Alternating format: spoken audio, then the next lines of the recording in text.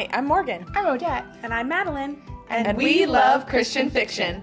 We love it so much that we wanted to talk about it on a podcast. Each episode, we will read classics of the genre or new releases. And discuss the good, the bad, and the ugly. So come join us.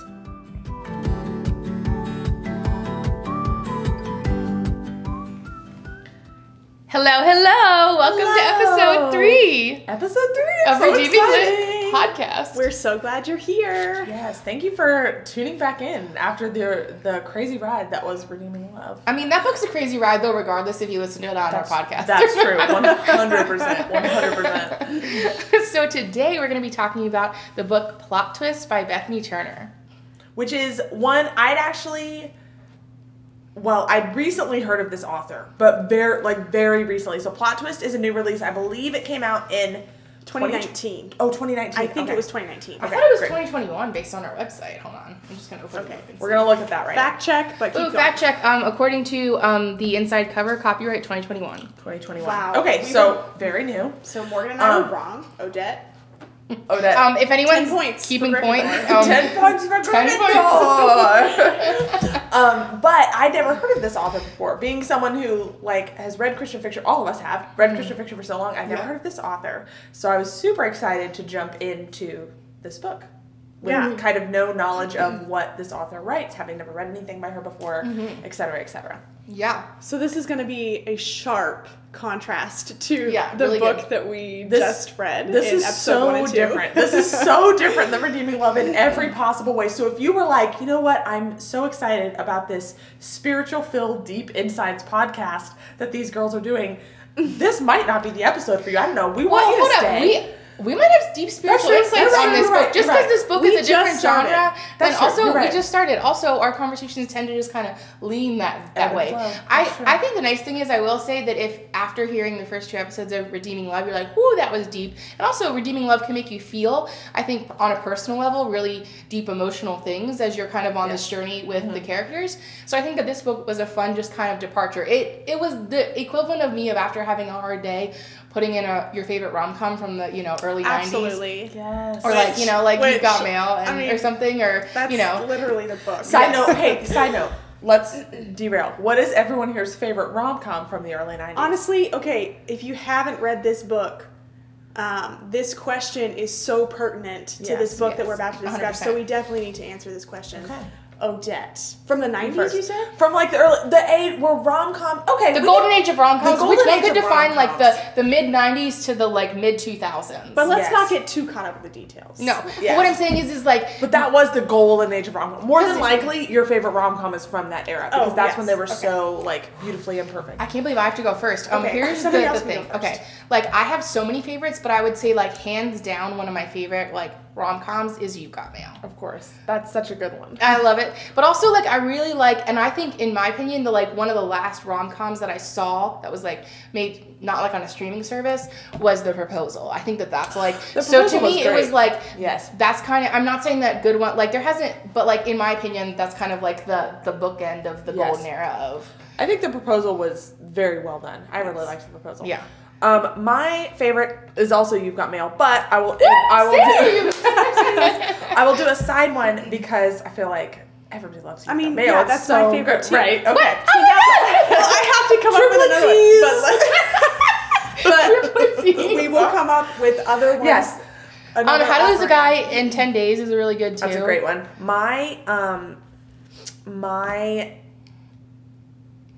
I just lost my train of thought. Wow. An alternate favorite. I got it. I'm sorry. I just lost where I was going. Is While You Were Sleeping. So good. I love While You Were Sleeping. Yeah. So good. This one's kind of controversial, but okay, actually, wait, let me think about it. I think my alternate favorite is tied with 2. And it's either My Best Friend's Wedding or Notting Hill. I love both of those movies so much. Don't even look at me like that, Morgan. I love both of those movies so much. I know this about you. I feel like, listen, here's my opinion on that, is that, first of all, teach their own. I'm glad that you like what you like. But secondly, are you? Well, I mean, But I feel like in my head, everyone lumps, it's these great actresses of rom-coms, Meg Ryan, Sandra Bullock, Julia Roberts. So like but the stories that the movies that she acts in, the stories that they tell to me are so jarringly different and almost borderline not romantic comedy. That's how I feel about Julia Roberts. I mean, again, you like what you like and that's great, but like, wait, what was the first one you said? Oh, My Best Friend's Wedding. My Best Friend's Wedding makes me irrationally angry. Okay, but here's the thing. That's what she said was controversial. Here's the thing. I literally said that. And also, I also said that my favorite romantic comedy is You've Got Mail. Which is collectively all of ours. I just had to offer some sort of alternate because we can't all three love you. Well, we can't. I mean, everybody can love You've Got Mail, and everybody does love You've Got Mail. For the sake of conversation. I'll say one of my other favorites is 2 Weeks Notice. By with 2 Weeks Notice is great. And Hugh Grant, that one's amazing. See, I can't. Okay, but like we're gonna stop. That's not this the is point not of a this movie podcast. We have to talk about this book. So Odette and I are going to. This is Plot Twist by Bethany Turner. We're gonna read the back cover so you can kind of understand what the story synopsis is about. I mean, also though, if you want to email us and tell us what your favorite romantic comedy is, and even if it's You've Got Mail, we will love this. If it's Notting Hill, like. I love you guys. Listen, I'm with you guys. I know how good of a film but that also, is. if it's not, that's live your dreams. Like, don't let people bash you, okay? I think you should live your dreams. It just doesn't feel like a romantic comedy to me. It's another genre. We could have a whole podcast where we discuss don't even get me started. The genre of romantic. No, done. Shut it down. Shut it down right now. Shut it down. Okay. I'll start, Odette. Yeah, go for it. Here's the back cover of Plot Twist. An aspiring screenwriter has a chance encounter with an actor who could be the man of her dreams. Over the next 10 years, she'll write the story. But will he end up being the star? February 4th, 2003 promises to be a typical day for Olivia Ross, a greeting card writer whose passion project is a screenplay of her own. But after she and a handsome actor have a magical meet-cute in a coffee shop, they make a spontaneous pact. In 10 years, after they found the success they're just sure they're going to achieve, they'll return to the coffee house to partner up and make a film together. The only problem, Olivia neglected to get the stranger's name. But she doesn't forget his face or the date. Every February 4th for the next 10 years, Olivia has a date full of coincidences and ironies. As men come and go and return to her life, she continues to write, but wonders about the guy from the coffee shop, the nameless actor who she's almost certain turns out to be Hamish McDowell, a now famous A-lister and Hollywood leading man. But a lot can happen in 10 years, and while waiting for her for the curtain to her rise on fate, the true story of Elizabeth, wow. Did I just have a stroke? Good God. Let's start the Just do that a little bit over. And go. But a lot can happen in 10 years, and while waiting for the curtain to rise on her fate, the true story of Olivia's life is being written, and if she's not careful, she'll completely miss the real-life romantic comedy playing out right before her eyes. Whoa. There it is. That was a tongue twister. That was a long one, too. Yeah. This is your copy, I believe, Maria. So really excited to kind of dive into this book. Okay. And kind of get start started off with like overall thoughts. What was everyone's star rating? Did everyone finished it? Star rating. Yes. Right? And what was everyone's star rating for the book? I think 3.5 stars. I gave it 3.5 stars. That's good.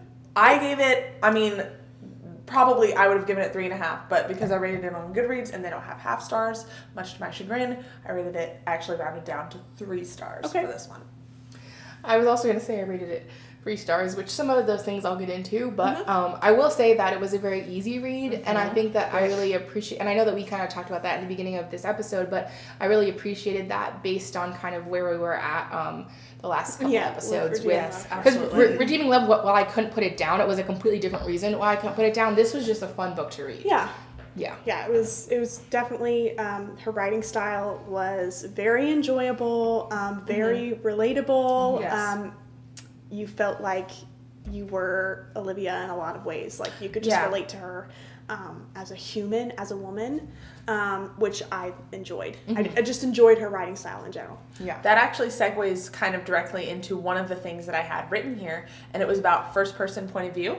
Do you guys have, I feel like people have very strong opinions about first-person POV. Do you guys have opinions? Can I be honest? Yes. Can I be honest? Yes. I realized I was reading first-person POV about halfway through the novel. Oh, really? Well, yeah. About halfway through. I was like, oh, this is in first person. I mean, that you just got caught up in the story. So there's that. Yeah. One of my favorite, I love a good, first person POV, but one of my favorites is when you get to see both sides of the characters. So I feel like a lot of books that I like, it'll be like either one chapter or a paragraph break, and then it'll be like the other person, and I really like how you're getting to see in the nuances of like human nature almost. You don't really see that in this, but like I really appreciate but I also like some books flip between the two, but I feel like I kind of like when there's a consistency throughout the book, because I feel like it's easier for me to digest as like a reader. Sure. And feel part of the story versus like, wait, is this you know what I'm saying? But then it honestly depends on how well it's done. But this didn't flip, did it? It was just stayed for which I really liked, because I feel like I got lost in the story from the very beginning and was like, what's going to happen, you know, and it's kind of that journey. I love first person. That's more than us combined. I love it. I do. And part of me always feels like maybe it's because I love like chick lit type books, really fun, rompy type books, and a lot of times those are written in first person, and I love it. I love it. I feel like, like you get to kind of see inside the head of the character. It makes the character feel very relatable, and you're just like, oh my gosh, you can relate it to things in your own life, even if the story is like nothing at all like your own life. I love that. I love first person. People can kind of see their own experience along the way. Yeah, exactly. I did want to ask in that kind of same vein, what were your thoughts on the fact that each kind of chapter was 10 years or a year in between? Yeah, and so it was just the same day every year. I kind of liked that. What were your thoughts of that? Yeah. Yeah, I liked it. I think like there was a couple of chapters like towards the middle, like when the relationship between Olivia and Liam was really like picking up, that I was like, oh shoot, like we're gonna miss so much of like what's happening here. But I think she did such a good job of recapping us and bringing us up to speed very quickly, and that was great. There was a movie that I saw, my gosh, I can't even remember. It has Anne Hathaway and Jim Sturgis in it, called One Day. Who?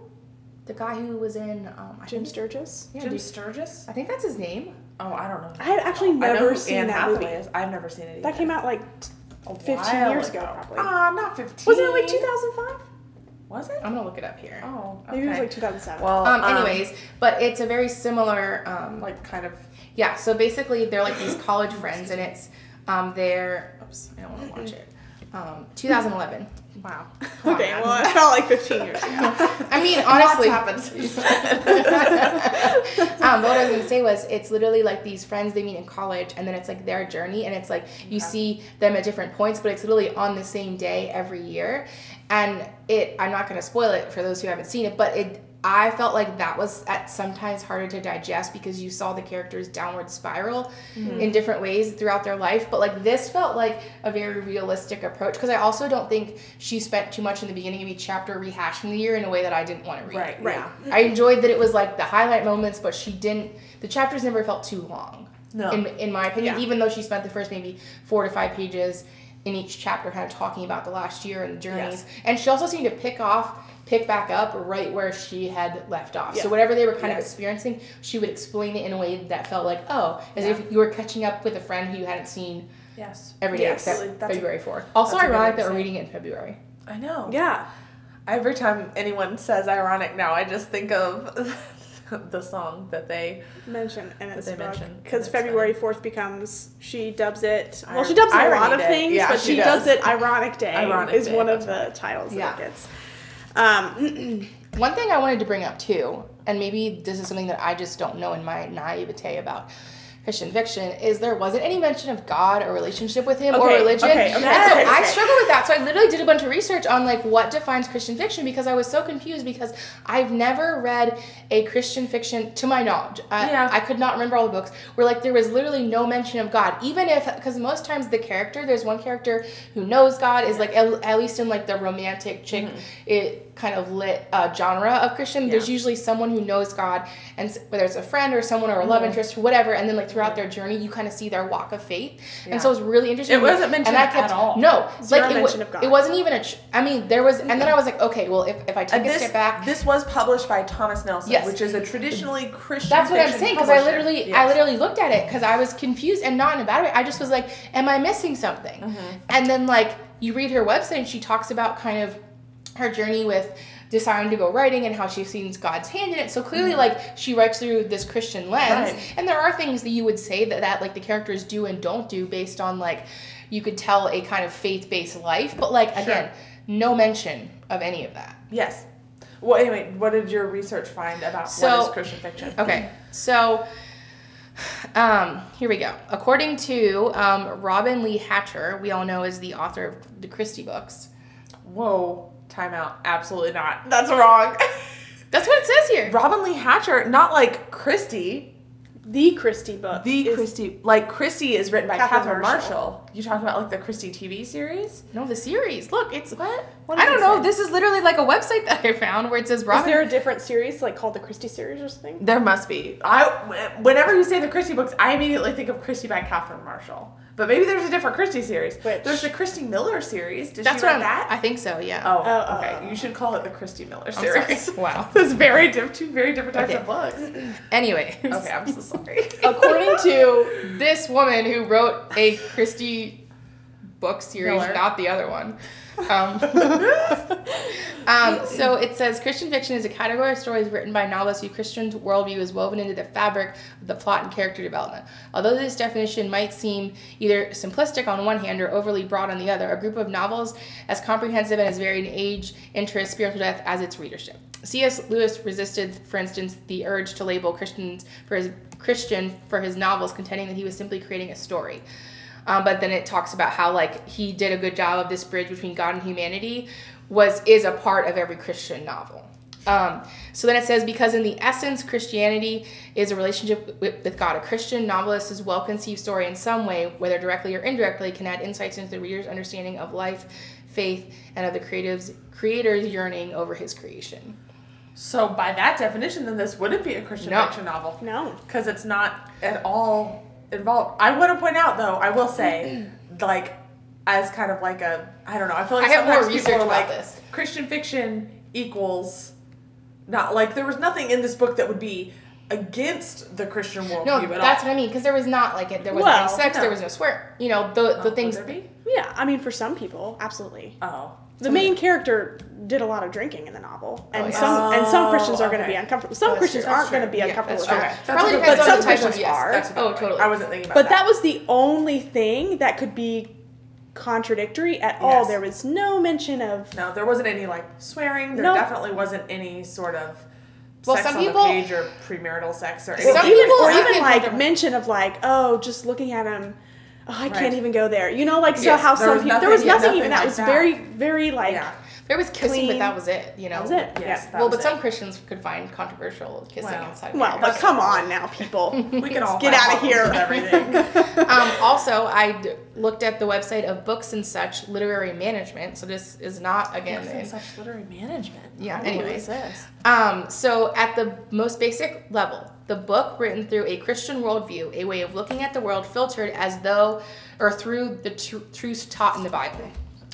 So I feel like that's very similar. Or in Christian fiction, some books overly express elements of Christianity in a story, integrating things like prayer, church, and conversion. So I feel like that those are the kind of things that like are very normal to me, which is not like again. I think I spent a good bit of time like reflecting on like.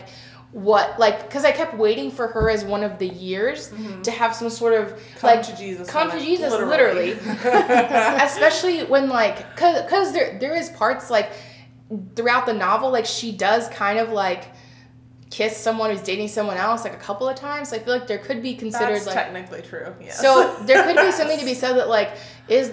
You know, that's twice. That happens two different times. With the same guy. With the same guy. Right. And he's dating different people both times. Including our best friend, which we'll get into that. Oh, boy. Okay, we better get into it. Okay. Yeah. But like, it was just an interesting point of what I thought about, like, what actually defines Christian fiction. Yeah. And is it also that, like, it's relatively quote-unquote clean, so that's why, like, it can be published by a Christian, author, even if it's not technically driving faith, do you know what I'm saying? Yeah. So anyways, I just thought that was an interesting point I to bring agree. up. I wanted to know kind of. And I think also to like bring up to the listeners too, like this. I don't know that I would necessarily classify this as Christian fiction. The writer herself is Christian. She's professed that, and then the publisher is a Christian publisher. Company.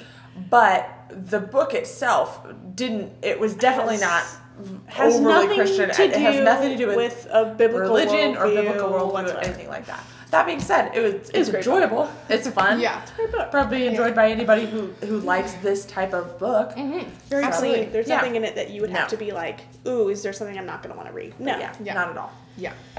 Okay, so let's dive in. Yes.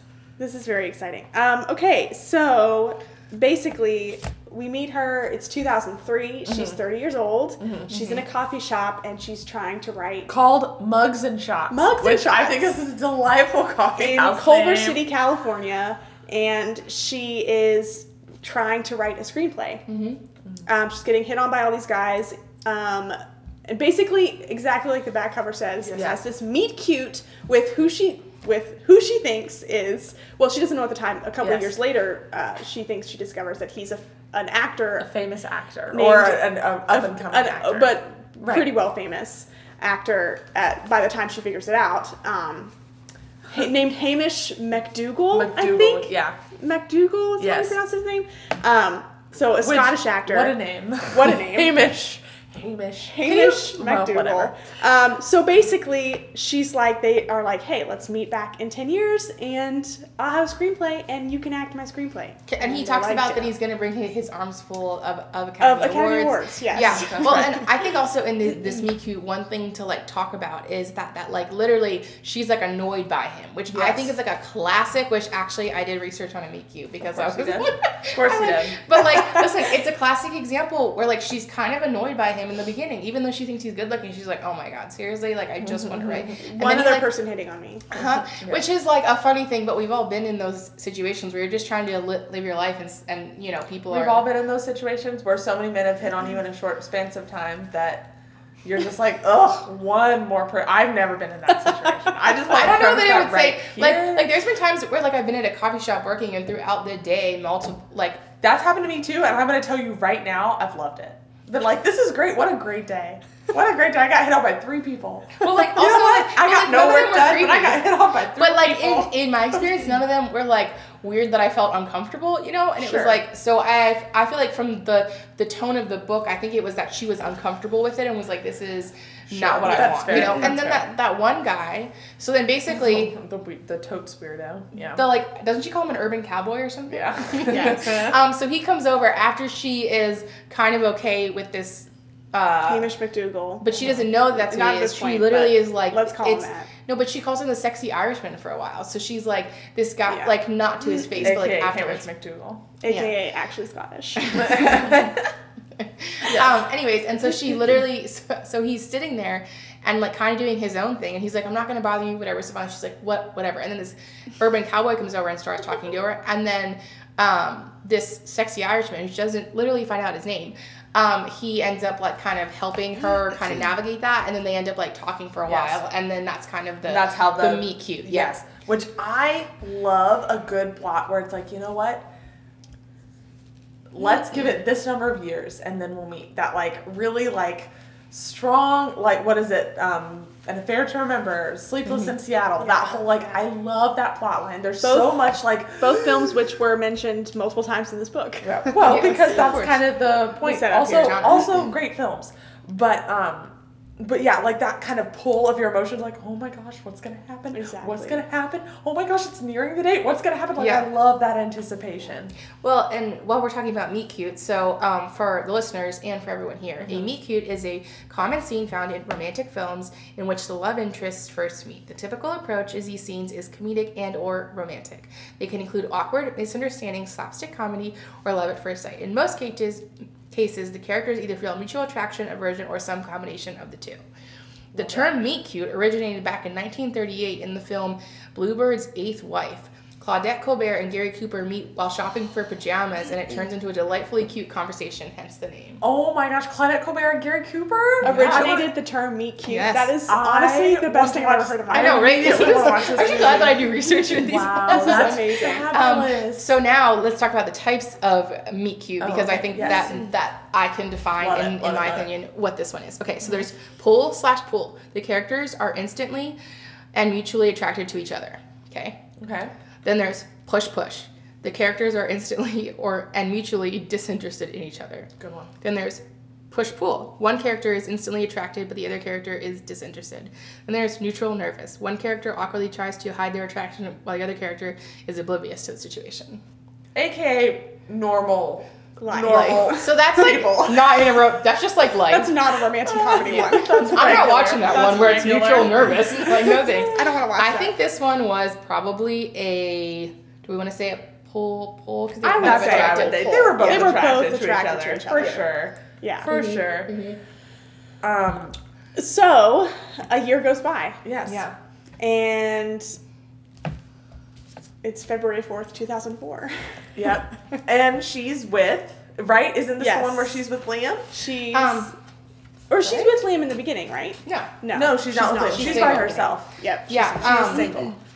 Oh my gosh, why do I have so many bookmarks in this? I'm sorry. So she is with Liam, which, remember that name, it's a very important name for the rest of the book. Keep it in your brain. One quick thing, do we need to talk about her best friend Fiona? Because I feel like she's an integral part of this story. Yes, she is. We can talk about it in the year 2004. But because she's in the year 2004, which is past. No, I'm kidding. I'm sorry. That was funny. But no, because she's introduced in that first section. Because she goes home. Aren't they roommates? Yes. Yeah, they're roommates at the time. So, like, she goes home and tells Fiona about this. And Fiona, being the very hopeless romantic that she is. Which is me. I just want to 100%, I identify with I'm definitely not that way. Fiona, more than I care to admit, but I do. But you're also admitting it on this podcast. That's true, it's true. So, like, she immediately goes, oh my gosh, what a magical thing! Like, this is gonna be great. You're gonna believe it. He's your future. Like, she basically goes down the soulmates. Like, she just goes there. She goes there because they kind of have this like real cute like ending to Absolutely. it. You know? They do for sure. Okay, and we all have that friend in our life who like we experience something major or minor with the guy and we tell them and they're like, oh my god, your babies will be so cute. Which for Odette and Madeline is me. Which we I tend to be a little bit more cynical about those things. I mean, I would not call you. Well, anyways, that's probably maybe a little about those but the next year she's with this guy Liam, who is a lawyer. And they're at the coffee shop. They're at the coffee shop, and basically, you know, she's telling him like all about what happened, and they have this really fun moment in that coffee shop where she's like, because it sets his character up. Her and Fiona have this conversation. Olivia and Fiona have this conversation that sets Liam's character up to think that he's this very like dull, lawyer intellectual type, lawyer type, like all business, all work. And they go to this coffee shop. She tells him all about what happened last year at the coffee shop with the famous actor, and they have this moment where he just starts saying the lyrics to Alanis Morissette's song, Ironic. Yes. And she's like, this is funny. Like, what's happening right now? He's never funny. And then all of a sudden, he bursts into song. Like, he stands up in the coffee shop. Of the crowded coffee shop. Starts singing this song. It's like, okay, like, full out. On wedding day. Like, full out sings this song. And she's, like, staring at him like, I'm so in love. Like, who is this person? Like...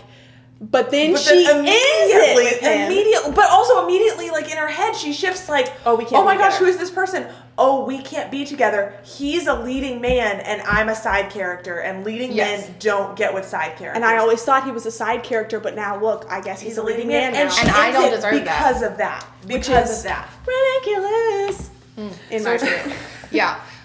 In my opinion, I think it's pretty. Well, no, I have that written down too. That shows that the way she sees herself, which I mean, we can all be accused of that. I think at certain times is like, at times it's easy to view ourselves kind of as the side character in our own story, like our own, you know what I'm saying, instead of being the main character in our own story. And so I think that what it plays to is like when she thought he was like an average man, and then all of a sudden he did something that she found spontaneous and funny and out of character for him.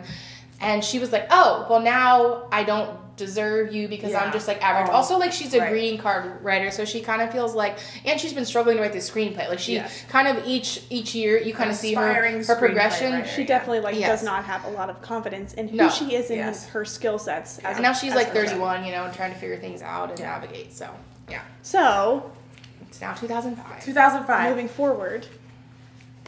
Okay, so I have a couple thoughts. Is all those notes about 2005? No, Lord, no. This is about the whole book. Okay. Oh man. She just held up a paper that literally was like lots of things written on it. So I thought she had a lot. But I had a couple of things specifically about the first part of 2005, and my first note is musical hater. Instantly distrust the main character. She hates musicals, and she also hates movies too. No, well, so rom-coms. Yes, she hates well, that's setting it up. You're like, haha, you're in a rom-com. That's eye-rolling. She's definitely a movie lover, but she definitely, like, does not like... But I want to genuinely talk about the fact that she hates musicals, and let's talk about that in our real lives. Everyone here likes musicals. I know Madeline and I do. You like musicals. Oh, heck yeah. I've seen many musicals. I also had this comment written down. Right? I didn't say instantly distrust. I said, okay, what did I say? Hates musicals, hate her. So which is a little strong comment. Honestly, like here's my genuine thing. Like, and part of it I know is because I love musicals so much. And I'm saying this with full knowledge that we all mutually have a friend who hates musicals. And they're probably going to listen to this. And they're going to know I'm talking about them. But I want to tell you right now, whenever anyone is like, I just can't get into musicals. Oh, I hate musicals. I'm like, what the heck is wrong with you?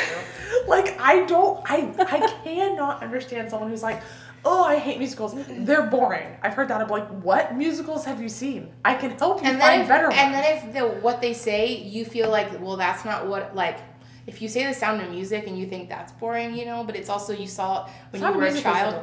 No, I'm saying like people who will be like, and you're like, well, what kind of musicals have you seen? Oh, the last musical I saw was Sound of Music, and I hate musicals. It's and like, you're come on now. And you're like, okay, we're like 7 years old. Yeah. Also, you should watch Hamilton. So I feel like most people say that they're like, oh, it's so unrealistic. That's why I hate it. It's so unrealistic. People just bursting into song. I'm like, you want to talk about unrealistic? Half the films that are made are unrealistic. Most movies are unrealistic. Also, I burst into song periodically all the time, and I'm desperate for people to start dancing with me. My husband will tell you that the first moment that he was embarrassed by me in our marriage was when I spontaneously burst into song and danced in the middle of a grocery store. I like to point out that 3 different people applauded me that day, and Ben was like, hiding his head underneath something. But like, this is my actual life, so this is not feeling realistic. Yeah, like, what are you talking about? Do I normally have a whole chorus of people behind me dancing? No, that's choreography in my mind. Yes, I wish I did. Absolutely. Well, yeah, exactly. I love musicals and I love the musical soundtrack. So like some musicals that I've seen like in the last few years, of course, like La La Land and The Greatest Showman. I literally listen to those soundtracks on Spotify, especially if I'm tired and driving in the car. I literally roll down the windows and play it loud and sing. So I love it. I also love it when you watch a musical and listen to the playlist and you can like see it playing out in your head. Yes. Oh, Hamilton, like there's just so many good ones. To me, also people who I wonder too. I want to be like, who hurt you if you don't like music? Like, did something happen? Also, were you forced to like watch too many as a child and you didn't like them? Or that was us though, and we loved. You weren't forced though. Oh no, we weren't forced.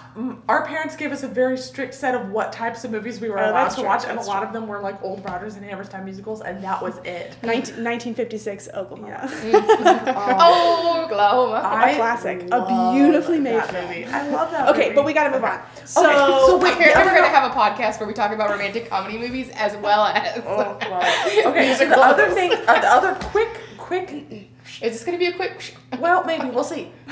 Anyone have any thoughts on Cats the musical? They talked about Cats. Okay, well, here's the thing. No, I hate Cats. You know this. She's valid. True. She's perfectly valid in her distrust of Cats. The musical Cats because that musical is It's weird. It's bad. Very weird. It's bad. I don't know if it's sure. Have you seen the most recent iteration? Did you watch the newest one with Judi Dench? With Judi Dench's skin tight first? No, I did not watch it. Thank you very much. Wait, isn't Taylor Swift in that one too? Yeah, everyone's in that. Jason Derulo is in that. Judi Dench. Is it James Corbin in that one? James Corbin. Yes. I literally saw a trailer for that and I thought it was a joke. No, yeah, you do. It's real. Also, I feel like I would watch Lion King musical also about great cat, also about cats, also but great cats. She goes great. Also about great cats. Versus that one's about regular cats. I'm pretty sure. Alley cats. But yes. Jellicoe cats. Jellicoe cats are black and white. Jellicoe cats come out at night. Yes, they do.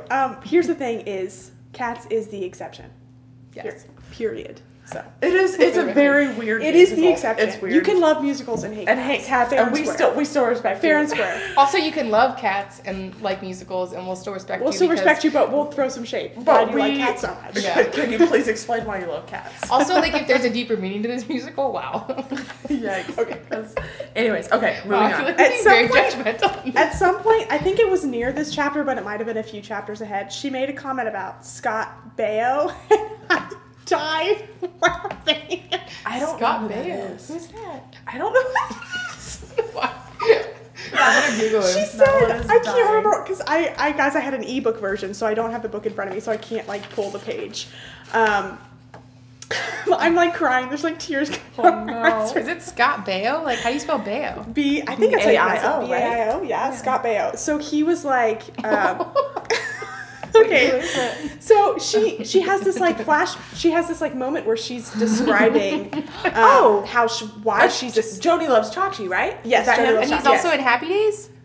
Yes, I think it's that's young boy. They're connected though, those shows. Yes. Right? I think so. Yes. But here's the thing, is she's having this moment explaining why she is a side character and not a leading lady. Yeah. And she's like, I've been in the presence of celebrities before, and I don't act like a leading lady would act in the presence of celebrities. I act like a side character would act in the presence of celebrities. She has this moment. She was like, there's one time when I went to this baseball game, and I literally sat next to Scott Baio the whole time, and... That's right. And she goes, what I didn't say to him... She said, I didn't make any comment about how I wanted Charles in charge of me.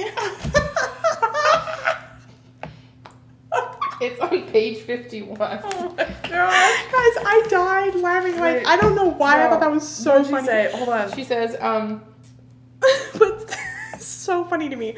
I was a big fan, though, of... Not the 45 minutes. Not once in the 45 minutes we spent seated next to each other in total darkness did I gush about how much I wanted Charles in charge of me.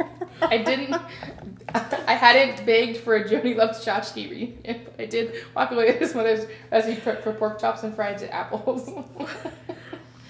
I would like to point out, though, I actually read that and I was like, honestly, if you could get it together enough to get his mother's recipe for pork chops and fried apples, bravo to you. You're way more suave than you think you are. It's so true. That's hilarious. I wanted Charles in charge of her. That was so funny to me. Oh my God. That's hilarious. Okay. Big Charles in Charge fan. Okay, and really. isn't... Family Ties, Charles in Charge, love them. Isn't 2005 when she starts thinking that the guy that she met in the coffee shop is Hamish McDougal? Yes. And so there's this whole thing, and then she realizes, maybe he wasn't Irish. He's Scottish because Hamish is Scottish, not Irish. Well, her friend tells her, sexy Scottish guy. It's Hamish, by the way. Hamish. What? Hamish. Okay. I keep saying Hamish. It's really bothering me. Sorry. Hamish. Okay, guys. Focus. Oh, no. I'm sorry. I'm not going to promise that I won't do that again.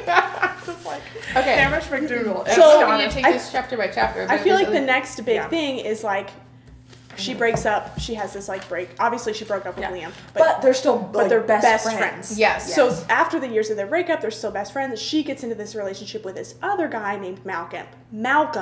They fall. Malcolm. I'm so sorry. They fall instantly in love. She thinks she's gonna marry this guy. And doesn't Liam introduce her? Yes, because they went to they went to law school together. Yes. Oh, or something like that. Whatever. So he was the one who introduced her. Anyways, he breaks her heart because he cheats on her. Right. He cheats on her. Yeah. He cheats on her, breaks her heart, but they had bought tickets to Italy and breaks her heart. She finds out he's cheating, but he just lets her keep the tickets to Italy. And so she just goes to Italy. Not total loss. I feel like that's not a total loss, though. She goes for a year. Also, can we talk about but what happens? We're missing a big part though.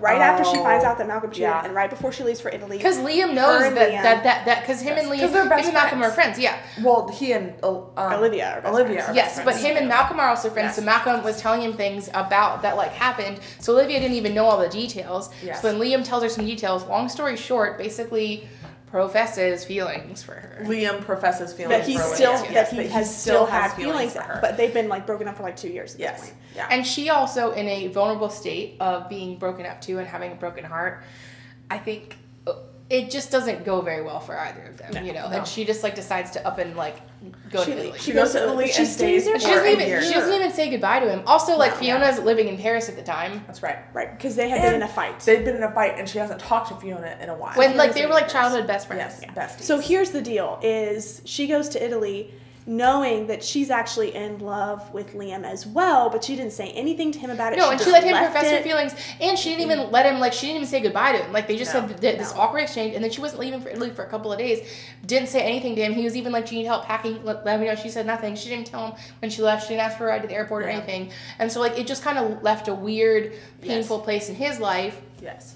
And she just is trying to get over it. Because also I think she was shell shocked and then had kind of an awkward exchange where she kind of reacted weird. It was just a weird, awkward situation. Awkward, sure. Yeah. So she's spending a year in Italy trying to get her life back together, pining for Liam, basically. And meanwhile, go ahead. Makes up with Fiona. Yes. Which, very positive. We love female friendships. Tries to go see her in Paris. LOL, that didn't work out. Yeah. But makes up with her. Then it talks about this is another random thing that I think is hilarious. Because, again, the whole Scott Baio thing. She goes into, Vera Wang's bridal shop. And who's getting fitted for... Eva Longoria. Oh, my gosh. Eva Longoria's there getting fitted for... And she has a conversation, just a casual conversation with Vera Wang and Eva Longoria. And, again, I'm just this is so... Also, you don't think you're a leading lady after that? I feel I don't understand. No, I was how can you just casually have it's Eva Longoria? Come on. But also, to be fair, I don't think you need to meet celebrities in order to be a leading lady. But I'm just saying, the things that happen to her are very ironic I'm a weird, blubbery mess around celebrities. I can't even be trusted to speak a coherent sentence. There's no way. Do you remember Ralph Macchio? Yes, I remember Ralph Macchio. Madeline and I, it wasn't even a chance. We weren't even, okay. Just tell us. We were at Comic-Con, first of all. So we were standing in line. Our middle sister, I'm the oldest, Madeline is the youngest in our family. We have a middle sister. And she is obsessed with the Karate Kid, but specifically Johnny Lawrence, a.k.a. Billy Zabka. Yes. So this was the Karate Kid's 30th anniversary, I think, when we went to Comic-Con, New York Comic-Con that year. And so they did this panel about the Karate Kid and all this stuff. And so they had Martin Kove, Billy Zabka, and Ralph Macchio, where you could go and stand in line and pay to get their autographs and pictures of them and all of that stuff. It's a huge scam. Anyways, so but also you paid the money. But we did it. No, we dutifully did it. We were standing with our sister while she was waiting in line for Billy Zabka. Billy Zabka, one of her icons. Yes. Mm-hmm. So she went and... Billy Zabka's line is right next to Ralph Macchio's line. So we're standing there looking at Ralph Macchio's line, and Madeline and I are freaking out. We're literally having panic attacks. We kept saying... Because of Ralph Macchio or Billy Zabka? Because of Ralph Macchio. Listen, so then... we kept saying we kept saying horrifying things I could jump over all of these people and I could jump over the Ralph stanchion Macchio, right now, and I would be touching Ralph Macchio. We kept saying all out loud. Yes. Good. What? So then anyway, so we get up to Billy Zabka, who we don't even we care. He's a nice guy. But we were not there so Molly to see did Billy the whole Zabka. thing. She played it cool and all of that stuff, and he was very kind. There weren't that many people in his line. Everyone was in line for Ralph Macchio. So he comes around the table after he signed our sister's picture, and then he comes around the table and gives her a hug and kisses her on the cheek. And then he does the same to Madeline and I. And he goes, "Don't tell your boyfriends I did this." And then he was like, "Hi, bye, have a nice day." And we walked away from the table, and Madeline and I just looked at each other, and I was like, what the heck just happened? I'm literally shaking. And so we looked down at our hands. Our hands were shaking because we met this guy and he'd kissed us on our cheek, and we literally didn't care about it, but then we were having a panic attack. Because it was so I thought I was going to pass out in the babysitter at New York City Comic Con. And we went back, and my husband was there, and our dad and mom, and we were telling them all about it, and they were just like, you guys need to sit down. Like, they were so Molly was the calm one, and our sister was the calm one, and usually that's not the way to do it. That's usually reverse. And it was hysterical. It was hysterical. So anyways, okay. that's if it ours. makes you feel better, I had a similar encounter with a celebrity of, well, I think he's a celebrity, but like a comedian, a Christian comedian. Who is it? John Christ. I went to go see him at a show. You went and saw John Christ? Oh, like, when? Like, literally, I don't know, in 2017, I had friends who, like, had, like, VIP tickets. And she was like, hey, because her husband couldn't go. And so she was like, it was, like, VIP, so we could do this small show and, like, then a meet and greet, okay? Mm-hmm. So we're like, so we do the small show. He, like, does kind of some test jokes or whatever. And whatever. It's, like, there might be 25, 30, 40 of us, you know? It was a small group. Sure. And then, like, he was going to go get ready for the main show. So we're, like, waiting in line for pictures. And I was like, I don't even know that I want to do this, Well, but we did it anyways. And so I'm literally standing in line. Oh, my God. And it's not that I don't care. It's just that like, to me, it was like, oh, no, like, it's an average person who's funny. Like, whatever. Like, I was excited to go to a show, but I wasn't like, oh, my God, he's on my list of people to meet. I mean, great. He's a funny comedian. Whatever. So I'm literally standing in line. Oh, no. Also, he's very tall in real life, like very tall. This is hilarious that you're saying that, because have you seen the running joke on his Instagram is that he's short, and he keeps going on and on about how he's 6'2". So tall. I have a picture I can show you. Okay, but literally, so I go up there, and all of a sudden my hands start to shake uncontrollably. So I'm like this, and I'm like trying to not, because I'm actually not nervous to meet him. And then literally we like stand there, my friend and I, for a photo, and I'm like, on his bed, and I was trying not to shake, and he goes, wow, someone's nervous. And I was like, no. Yeah. And like, if you look at the photo, it's just the most wild thing. And literally, I wasn't actually nervous at all, but it literally was like, for some reason, like the closer you got to the line, and the more like you felt like the pressure. Well, because also it felt like I was one of those people who waits in lines to meet a celebrity, and I was like, you were one of those people. You were. And I was literally like, oh, because like I also was like, oh, I don't care about getting a photo. But anyways, literally, like it wasn't just that like afterwards, it was like literally he felt my hand, because like we went over and like he like put his arms around my friend and I was like, he's like, oh, somebody's nervous. And then I thought, and then I had this thought like, well, now would be the time to be funny, like now, and I was just like, like I think I could have had a moment where I was like funny, like that could have been my chance to be like. You really did not. No, I think because I was so like embarrassed and like I didn't know how to stop my hand, and then my face started flush. It was a whole scene. That sucks. I'm sorry. Anyways, Yikes. So like we've all experienced. We've all been there. So what we're saying is we've all been there. So honestly, I idolize Olivia's way of meeting freaking like famous A-list celebrities. Scott Baio. Scott Baio. I'm getting the rest of it. Okay. So we got to keep moving here. Yes. So she comes back. So she decides to go back to Italy. California. Yes. After being there a year, and the realization is that she's like, oh, I'm in love with Liam. But guess what? Guess who started dating while she was in Well, Italy? guess who called her and talked Fiona. about it? Oh my gosh! Wait, what? She knows about it, doesn't she? Yeah, she knows about it. At this point, she knows that they've dated. Yeah, yes. Because Fiona asked her. No. Yes, she does. Wait, what? No, I thought she didn't learn about it until the airport when she's drinking those mango margaritas. No, she knows exactly about it. That's why she's stalling at the airport drinking mango margaritas. And that's why she talks about later how she felt bad, because in that moment when she thought Liam was like making another pass at her, she was like, I was going to run away with another woman's Hamish boyfriend. What is right? it? Hamish. Oh my gosh, Hamish. Hamish? Okay, sorry about that. There was a need for a pause. I honestly thought it was because the way I pronounced Hamish. Oh my god. Hey, like horses. Hey, Mish. Hey, Mish. Hey, Mish. Yeah. For those of you who are also struggling, I'm glad that I can be here with you. One thing you'll find about me is pronunciations are not my strength, but I give it my darndest try every time. That's true. Okay, so let's talk about this encounter with Olivia and Liam at the airport. So my gosh. She's come back. She's stalling. She's on her third mango margarita. Been there in the airport. I mean, right? We've all been there. Yeah. I've drank a couple of beers in the airport, but never mango margaritas. I actually don't know. The cost is that's true. Also, they're like $25. Right. So and she mispronounces the bartender's name. Not just mispronounces. It's a totally different name. She's like Josh. He's like his name tag says Todd. She's like, I don't know what to tell you. I call him Josh. He's fine with it. This author, Bethany Turner, her dialogue is honestly hysterical. Fabulous. It's so good. There's so many moments that are really, really funny. But this scene in the airport with Liam and Olivia. So she's on the phone with Fiona. She's been texting her. She's been texting her.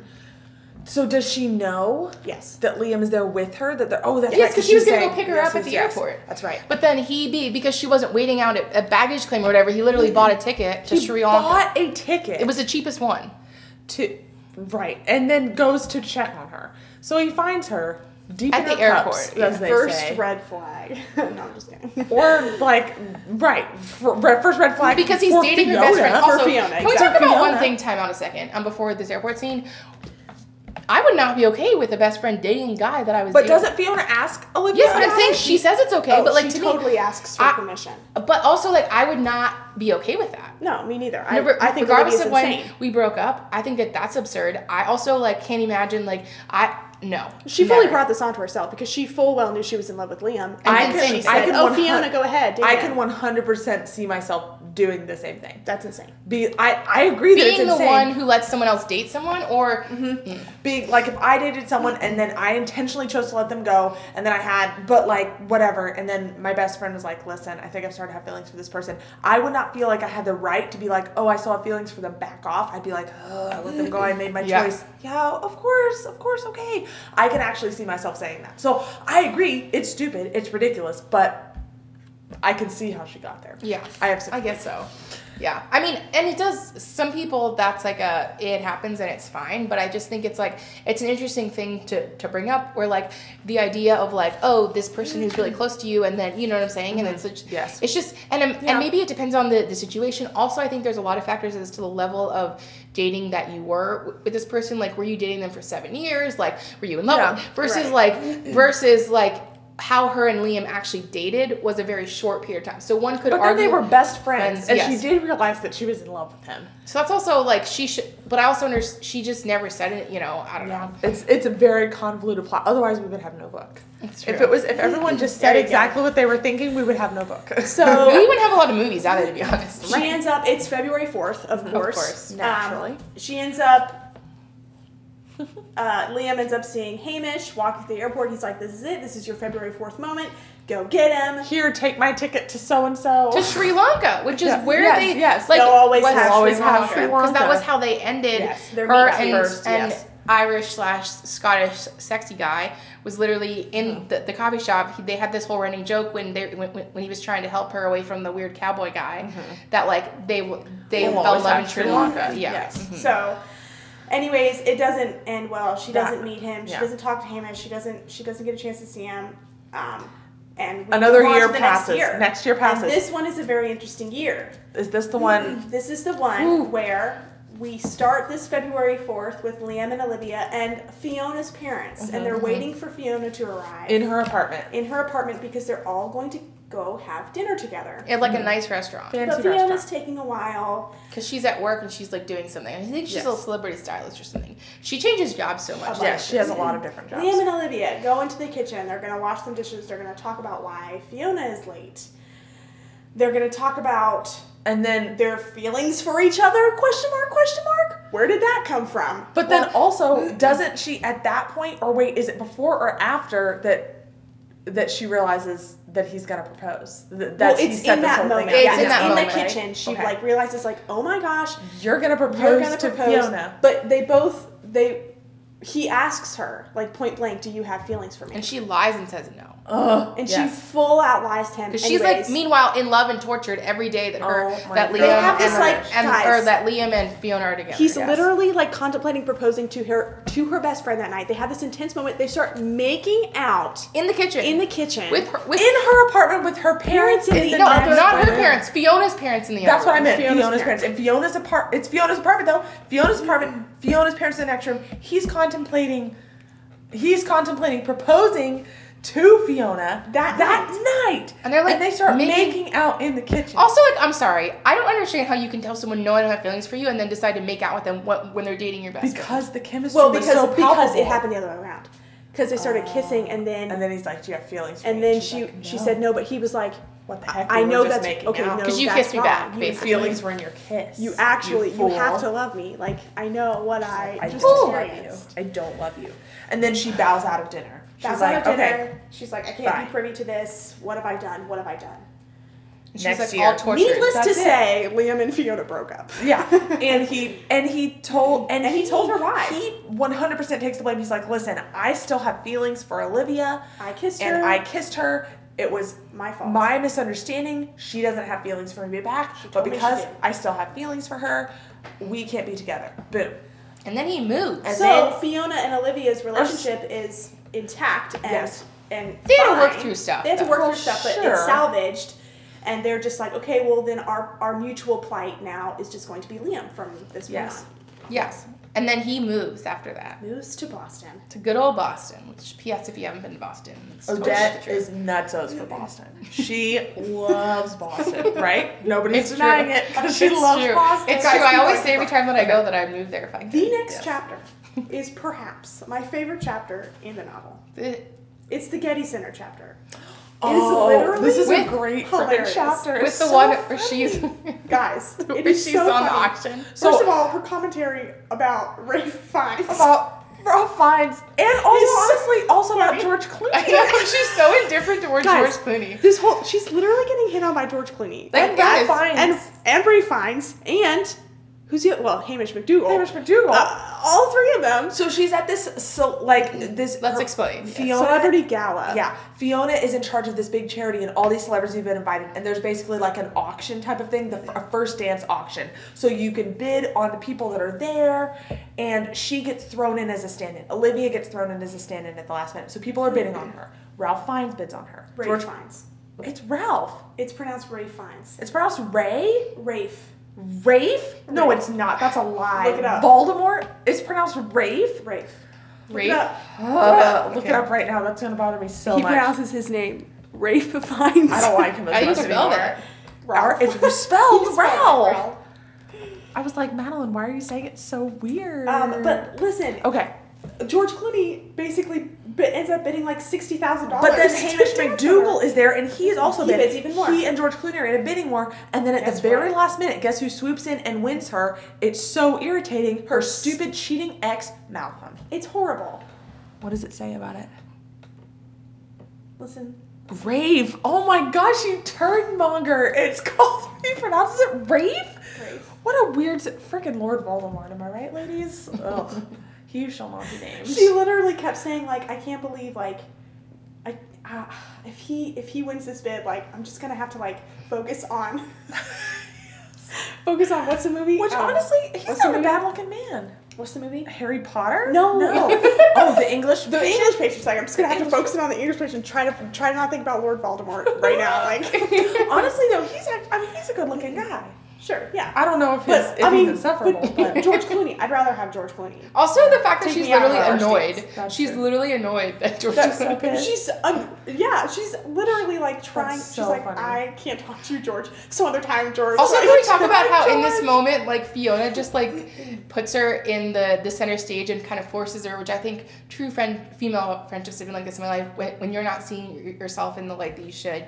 And then a friend comes along and is like, no, I'm going to do this thing for you. And even though you're terrified. And she like basically says she's a screenplay writer for soon to be production. Yeah, like whatever. Which Heartlight is their hallmark in the book. But anyways, and so she basically says she's this like great screenwriter, and all this stuff. And then she's like wearing this designer dress and it's a whole thing. And yeah, it's amazing. So she like dances with Malcolm. It doesn't end well. Blah blah blah. Fiona she tries to run after Hamish. Amazing moment where she like totally tells Malcolm off, and it's beautiful and amazing. Again, and every once in a while in a best friend moment. You do. It's wonderful. And then another year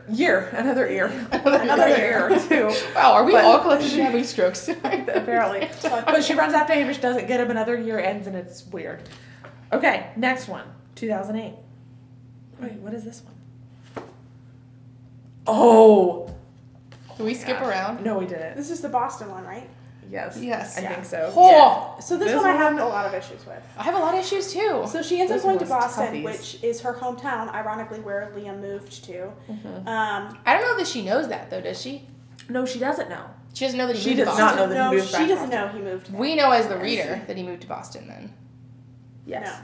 No, we don't know. We don't know until that moment when we... Oh, yes. Anyways, when they're at the dance club. So they're having this reunion with their parents, with her brother. Her brother is getting married again. Mm-hmm. It's lovely. They're going to go out with her brother and some of her brother's friends. Yes. They go out to this club, and Liam just shows up. He's there. With this girl that he's dating. He is there. Yes. And instead of doing the right thing, which would be to stay in your seats and socialize at the club like normal adults, they go off by themselves. To Starbucks. Just the two of them to go get coffee together. Yes, I agree.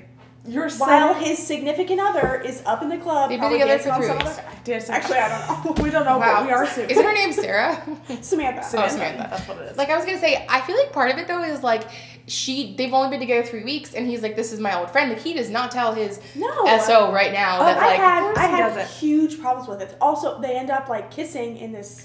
Apparently, they can't help themselves. Also, like, they can't help themselves. I'm not saying that's an excuse. Like, can I just talk about, I have this thing with, and I will not go on a rant because I could for a while, but like, one of my big pet peeves about like romantic movies or books or things like that is like, someone's with someone else, and then they meet someone out of a supposal attraction or like chemistry or whatever, and they kiss or whatever with this person, and all it would take is a phone call to say, hey, actually, I'm hanging out with this person, you like, whatever. To me, it's like a thing with Liam, like, I don't understand. Like, I understand that there are people who, like, you can't quit. Like, I get that, but there's just a part of me that I'm like, I don't understand why, like, he put himself in this situation again when the reason why he left last time is because he made out with Olivia when she was dating his best friend. And also, I'm going to go ahead and say it. I think that you're a bad person. Like, I don't think you're a good person if you continually are doing this to yourself when you're in a relationship with other people. You're proving yourself untrustworthy in relationships. Because Olivia, I'm not condoning her, but I'm saying when she does this, she's not like dating anyone when she. Yeah, she's single, and not that I'm justifying that because it's still like she knows that he's dating people both times. Absolutely, and she's an equal part. And she kisses him. Yes. In the last time she initiates this kiss. Yes, and I don't think that either of them like went into it with. No, I think they were just going to catch up. But he's in a relationship, and he also like pays for their coffees if they're on a date. Yes, and he has had a very similar situation with this girl before. So to me, it's very like red. And I don't know if he also thought that like because they hadn't seen each other in a while and like all this kind of stuff. I don't know if he thought because now it's been at this point about 2 years, I think. Yes. Because like the previous year was the whole like auction thing, but like I don't know if a part of him was hoping that it wouldn't be this way. I don't know, but I still think like no. Yeah. I also think like to me that's like a red flag. Yeah, I was pretty mad at that whole situation that they allowed themselves to be put into. And there's it's even in some of these books it feels like a glorification of like and a justification of well there was chemistry and you're like yeah but that's not an excuse. Like you're with someone else. Like you actively chose to not be with him, Olivia. You told him that you didn't love him when you actually did. And also Liam, you decided to go move away and be with someone else. Yeah. To me that's probably like if we're gonna factor in any sort of like Christian worldview into this one, even though we kind of decided at the beginning that this wasn't really Christian fiction, classified as Christian fiction, this to me is like a really big issue because it's almost romanticizing the idea of disloyalty in romantic relationships. And then it's par for the course. And you can't go there. Like there's because also there's something to be said that if this book is in this genre, I mean, I know that we said it's not, is like the idea of like, even if they're not talking about God, shouldn't it be that like the expression of his character would be that you're honest and truthful with the people around you? Do you know what I'm saying? And also too, the fact that he just called her his old friend when like the last time he saw her, he literally was going to propose to her best friend, but told her he was in love with her. Like to me, there's a lot of red flags and I also know that we're all on our own journey, but honestly, I would advise if Olivia was my friend to run like fire or whatever away from him. Yeah, me too. So we all found that problematic. Yes. So anyway, so first of all, that was actually not 2008. That was 2010. Oh, that happened. So we skipped a couple things, but that's fine. Keep it going. It's fine. That was the next big thing that happened. Okay. So then 2011 screenplay. I actually don't have any notes past. She finishes the screenplay, right? Mm-hmm. Yeah. You don't have any notes about the end? No, because I read it on an ebook. Oh, got it. And it's harder for me to take notes when I'm reading it in an e. But so she finishes her screenplay, ironically, on February 4th. Of course. And then her and Fiona are going to go out and celebrate. Yes. But then they end up going instead because now Fiona's job is, I think this is probably her 11th job throughout the book. I think this is the celebrity stylist job. No, isn't this the one where she's working at the movie? I think that's later. Oh. Isn't this the celebrity stylist? I can't remember. I can't keep him straight.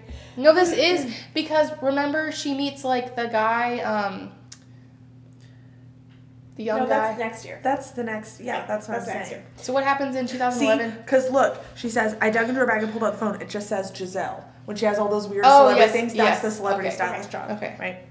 So, anyways, okay, yeah. So I don't know that anything good happens in 2011. I don't think so. So the next year, 2012 is where really. Remember, she takes that drive. She finishes her screenplay. She's so excited. She takes that like long, ridiculous drive all throughout the campus. And it's basically trying to redeem because in her mind at this point it's been like 8 years, and every February 4th something happens. It's a whole thing, and so she decides she's gonna go back to all the places because she just like thinks it's been weird coincidence. She's trying to redeem February 4th in her mind. Right. Then flash forward to 2012. So this is where she's working for the movie company or the guys. Fiona. Fiona is. That's what I meant. Sorry.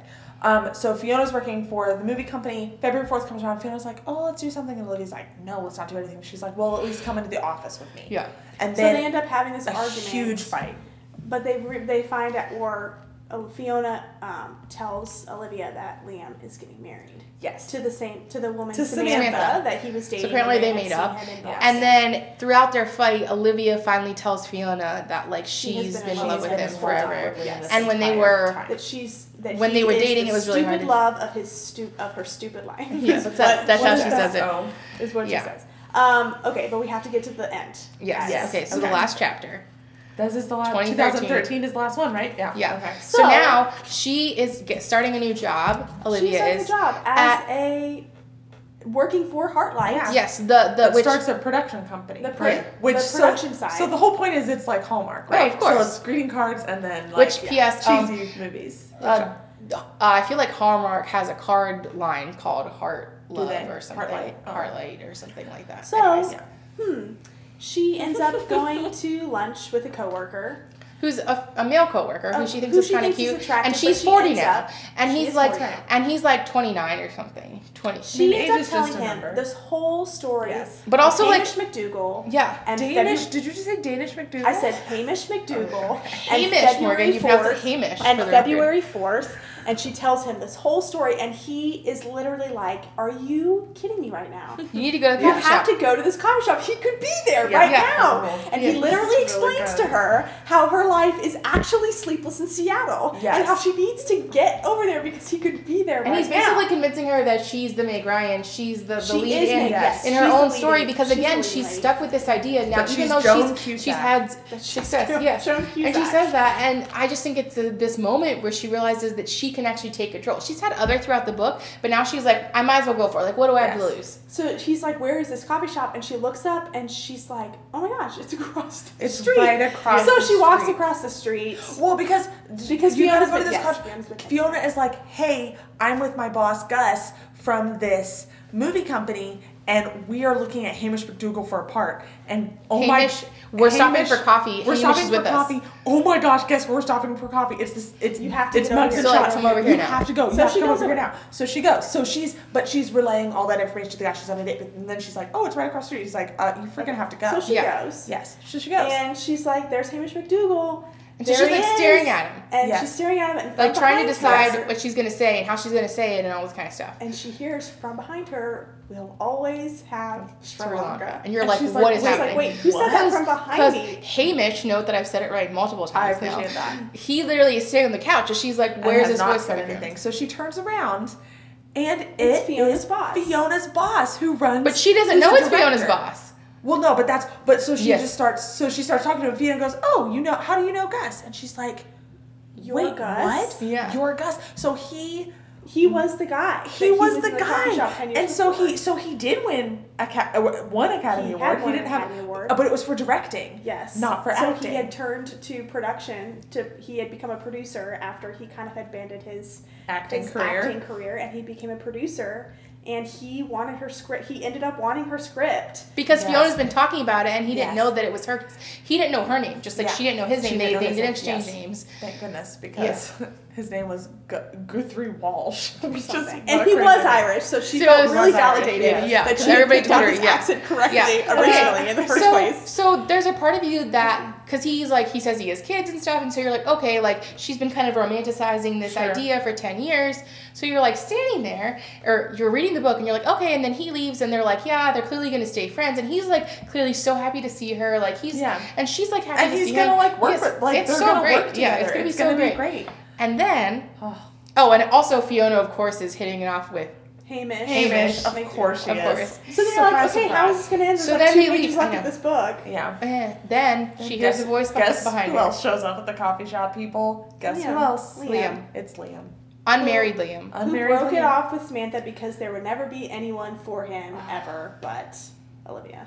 Which is a beautiful sentiment, but also, kind of problematic with all of the other This is my thing. Okay, relationships. can I just talk about, like, one thing that I struggle with is, like, throughout the book, I kind of wanted her to be with Liam, but then some of the decisions they made were kind of reckless, and I was like, in the name of soulmates or love, to me, that's, like, something that I struggle with is, like, the idea of justification of things that are actually terrible actions because it's with this person that you're supposed to end up with. And I feel like, for me, I was actually genuinely happy because it also seemed like she had grown on her own. Yes. And, like, she was so, like, embracing who she was, and she was in her 40s. I also really appreciate the fact that she wasn't 27 and sad that she was single. I mean, you can be sad at 27 and single, but I like the fact that she was older and that, like, it was this journey for her, and you kind of saw her heartbreak and her love and her romance and all those things. But I just really struggled because I was really happy. There was a side of me that was so happy that it was Liam, and then they clearly are going to get together, and he's going to move back to LA because he says that he moved away from LA so why would he not move back? And then it kind of ends with, like, a little cute, like, exit, cute exit. I don't know what you want to call it, but I just really struggled with the idea of, like, but Liam, like, this is not, like, also, but I guess because in her mind, like, the people, he wasn't a cheater, it was just with her, do you know what I'm saying? So it's, I don't know. Well, and I will say, that's, like, when I texted you guys, like, I just looked at the back of the book to see how it would end out. Wait, you did that? I texted you guys. No, I know, but I'm saying that. Yes. Like, I did, that was why, because I was like, wait, is she going to go with Hamish or is she going to go with Liam? And I hate that, like, who's she supposed to be with? Like, I hate that uncertainty. So that's why I looked. So I knew all along she was going to be with Liam. So that helped me kind of formulate how I read the story. Meanwhile, Odette and I were reading it like normal people. Yeah. Okay, but so anyways, so yeah. So that was it. All in all, there was definitely some things that, it was pretty that like, were like, oh, okay. Yeah. Yeah, and felt a little bit predictable in certain ways, but also, like, I do honestly think at the end, the fact that it wasn't Hamish, the fact that it wasn't, that it was Gus, which was an interesting twist. Yeah. To those lives you waited twist. To. Yes, What'd you say? Whoa. And then, I know, right? I literally thought about that. And then, like, the fact that she also ends up with Liam, when at this point, you kind of think, because the lunch seems a little bit flirty with her male coworker, so you're kind of like, oh, maybe that'll be a thing. The 28-year-old male coworker, I was like, no, she's not. Please, I honestly, because she was kind of like, well, maybe it's kind of cute, like, whatever. She was trying to be open to new possibilities. Yeah, I mean, I think that's great, but it was very clear that it wasn't going to be him. Oh, I thought it kind of seemed like whatever. Well, because I didn't skip to the end. But anyway, so yeah, I feel like it was, here's the thing that I loved about it, is that it was like the dialogue and the witty back and forth, that was really sharp. It was good. It was very, very fun to read. It was very quick to read. It read like a rom-com. Oh, yeah. So that was really fun. The story itself... Oh, sorry. The thing that I loved, I think, the most about it was all of the delightful movie and celebrity references that were sprinkled in there that were just very fun. Yes. The story itself, the story itself to me was definitely like I was like, I almost didn't know if I was like happy for them or just like, well, okay, well that's good. They ended up together, I guess. You know, it wasn't like you were overjoyed. I didn't feel overjoyed. Well, because I was honestly early on in the book, I had a lot of hope, but then once like they kind of had their indiscretions, I'll call it whatever, that's when I kind of got like indifferent. I was kind of like, oh, well, I'm glad she ended up with someone, and like maybe they'll honestly be happy, but like also I hope they've learned from through some of it. Yeah, like also like you should go to therapy together, because I feel like that there's something.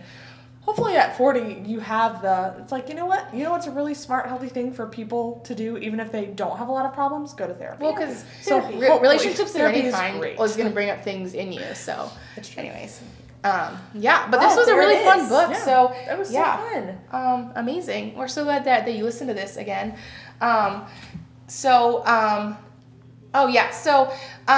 As always, if you want to send us an email at redeeminglitpodcast.com, or not, well, that's our website, but redeeminglitpodcast at gmail.com. You can always send us information about the book or your thoughts. We'd love to hear from you. Or book recommendations. And you'll hear that in our sweet little outro too, but just wanted to kind of point that out because we'd love to know from your perspective, like if you felt the same way about Liam, if you kind of had the same reaction to it. Also, did you love it like a rom-com too? And just kind of like any conversation you'd love to have, we would love to hear from you. We want to know all of the feelings about rom-coms, because we will talk all the feels. And thank you for listening to us. I think we'd like to think that our podcasts are going to get shorter, but I feel like we just love talking about books. Really so let's be honest about the fact that you're going to be on this hour and 15-minute journey with us every other week. So. Absolutely. So our next, Morgan, what's our next book? Yes, our next book is... This one might be a little bit harder to find if you are trying to read along with us as a book club. But the next one is, Murder, Mayhem, and a Fine Man by Claudia Mayer, that's M-A-I-R, Burney.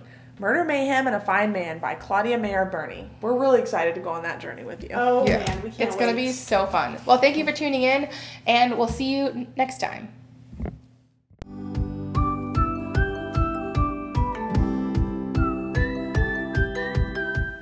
Thanks for listening to this week's episode. Follow us on Instagram at Redeeming Lit Podcast, and be sure to subscribe on Apple or Spotify so you don't miss any episodes. If you have any questions or book recommendations, email us at redeeminglitpodcast@gmail.com. Until next time, keep it lit!